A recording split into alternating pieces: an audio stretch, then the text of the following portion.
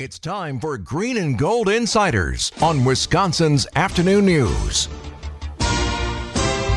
ESPN Milwaukee's Jason Wilde walking out of Lambeau Field as we speak. The guy never stops working. 9 a.m. to noon, ESPN Milwaukee. It's Wilde and Taus. Jason, thank you so much for being with us. Yes, don't let the fact that I'm walking out of Lambeau fool you that I'm done working. I'm going to go home and write instead of staying at the stadium. So that's a fact. I appreciate you always saying I'm the best in the business, even though it's probably not true. You are. How are you guys? Well, you're a nice parlay. You're the best in the business, and you're the hardest working. And I mean that. You do all the radio stuff, and you write your butt off. So thanks for making time for us. We always appreciate it. I want to ask you, Aaron Jones and Christian Watson are activated for the game. Everybody's excited because the two big playmakers are going to play, and it seems like they weren't involved until late. And I understand, first play, you don't want them both to touch the ball or whatever, but Jason, it just seemed like they weren't really part of the game plan. Christian Watson especially didn't get a touch until the second half. Your evaluation of how Jones and Watson were used in the debacle against the Lions? Yeah, we asked Matt LaFleur that this afternoon, and he said very clearly that they had him on a pitch count. I think I had Jones for 18 snaps and Watson for 23 or 24. So now, granted, they only had like 50-some snaps in the game because they couldn't get anything going offensively. So you play more snaps, maybe guys have more opportunities to be out there, right? So, look, they were bad offensively for too much of the game, kind of like last week or Sunday.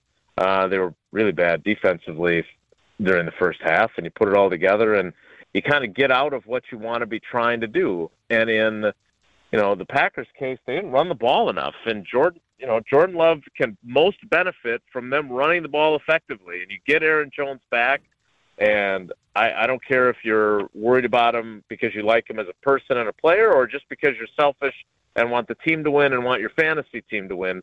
But he didn't get the ball enough. There's no denying it. And Aaron Jones is not the kind of guy that would complain about that publicly, but he felt it. Jason, I've now reached that point in the season where I just don't know how anybody can cover for Joe Barry. And I feel like Matt LaFleur, given his post-game comments, is finding it maybe more challenging to cover for his defensive coordinator. The Lions didn't do anything terribly fancy. They said, well, they're not really stopping the run, so let's keep doing that. So now you've got two teams out of four that have run the ball for over 200 yards. The Packers can do nothing about it, it seems. And then I looked at one point last night. It was, I think the Lions were on the 2-yard line. And I looked at the formation. I was like, all right, you got to stack the box here, right? Stuff the run.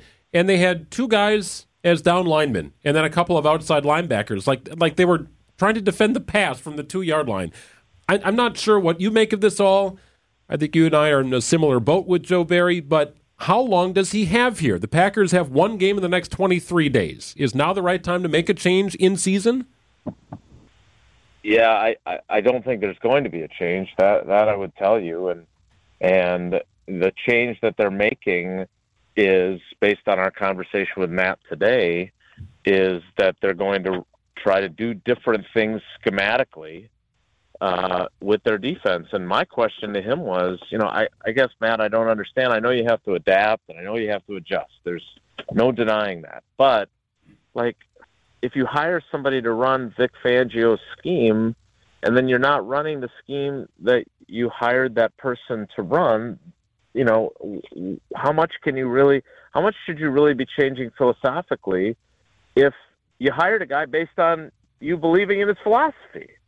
And, Matt kind of went into this thing about you do have to adapt, and it's a game by game and whatever else. Yeah, but you also have overarching principles. And as we have talked about on this show earlier in training camp and earlier in the season, they've already made some changes, right? They've already had Jair Alexander traveling with the number one receivers when he's playing and playing their corners up more than they normally do. I mean, those are things that they've already changed, and now they've got more things that they apparently, with, as you point out, one game in the next 23 days, plan on changing other things. But sooner or later, you have to be able to say, we do what we do, and we're going to do it well. And at this point, defensively, they haven't found that yet. Hi, Jason, I know you were at the game last night. I was not, but was it as it appeared on TV? Were there more Lions fans than perhaps even you expected in their Honolulu blue? There were a lot. There's no doubt about it. And look, I grew up in Milwaukee. My grandparents had the Milwaukee season tickets back when they were playing at Old State Fair Park in the 40s. And so those have been passed down. My brother has them because Lord knows I don't need them to go cover the games. But I think the Milwaukee crowds always get this bad rap, right? Like either they're not as well informed or they sell their tickets. Well, I can tell you this. Bob Harlan, when he was the team president, one of the primary requests he would make when the schedule makers said, hey, do you have any requests? We might not be able to honor them all, but what are they? And Ron Wolf always wanted Bob to say, no 3-game road trips, no 3 straight weeks on the road, because they went and won a Super Bowl in '96 with 2 of those in the same season. But one of the things that Bob Harlan invariably would ask for, no night games in the 2nd and 5th week when our gold ticket package fans are making the drive to and from Green Bay to Milwaukee or Madison or wherever you're coming from with that package. And I'll be honest, if I still had the tickets and I still lived in Milwaukee, there's a good chance, and I had to go to work on Friday morning, there's a good chance I would have sold the tickets too, right? And if you sell them on the open market, you don't control necessarily if a Packers fan gets them. And frankly, if a Lions fan is going to pay me $200 more per ticket, I'm sorry, I don't owe it to the Packers to not sell it to a Packers fan. So, not sell it to an opposing fan. So, yeah, there was a lot of Honolulu Blue. I don't know, 35%, maybe more. Certainly a lot more higher percentage by the end of the game when a lot of Packers fans had left. But, again, this is one of those things where either they need to change the policy and say, look, we're not going to make it the 2nd and 5th game for the gold package. We're going to change it from season to season to avoid this kind of a thing. Or you have to be more understanding about more fans of the opposing team getting in your building. Jason Wilde is with us for another minute or so. All right, Jason, pop culture question. This is the Friday question of the day.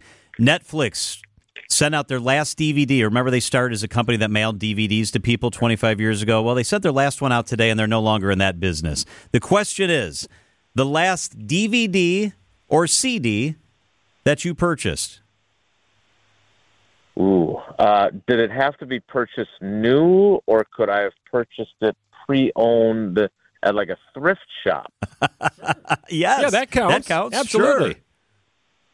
Sure. So I have basically 3 favorite television series from the DVD era. The West Wing, Law and Order, Criminal Intent, Ooh. and Homicide: Life on the Street. And so I came across the full Homicide: Life on the Street, which I'm not sure it does stream right now. So I bought the entire set, and it comes in it looks like a filing cabinet that they would have had like cold cases of like vanilla envelopes of.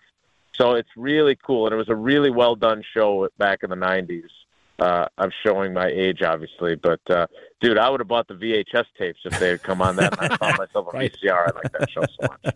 There were times where you took your VHS tapes and then you wanted to convert them to DVD. Yeah. They had those wacky hookup systems. We did that, and now it's all obsolete. Yeah. So I'll tell you this: I used to tape every game on a VCR, and then we went to, you had TiVo, and you had DVD players, and so then I would record them like that, and I had them all like in boxes upon boxes. And now we have NFL Plus, so you don't have to do that. And Paula made me get rid of them because they were taking up too much storage space. And I don't know if they'd have been worth anything or not, but they ended up being thrown away. And I the only one I saved was the 2003 NFC playoff game in Philadelphia, 4th and 26. Oh, I don't know if I'm a glutton for punishment or what, but that's the one I saved. That's the one? That's the one you kept? Wow. Oh, yeah. Yeah. So, I don't know what that says about me, but That's I hope I'm still on the show on Monday. That's a rough one. ESPN Milwaukee's Jason Wilde. We know you got writing to do, Jason. Thanks. Have a great weekend. All right, fellas. Take care. Be good.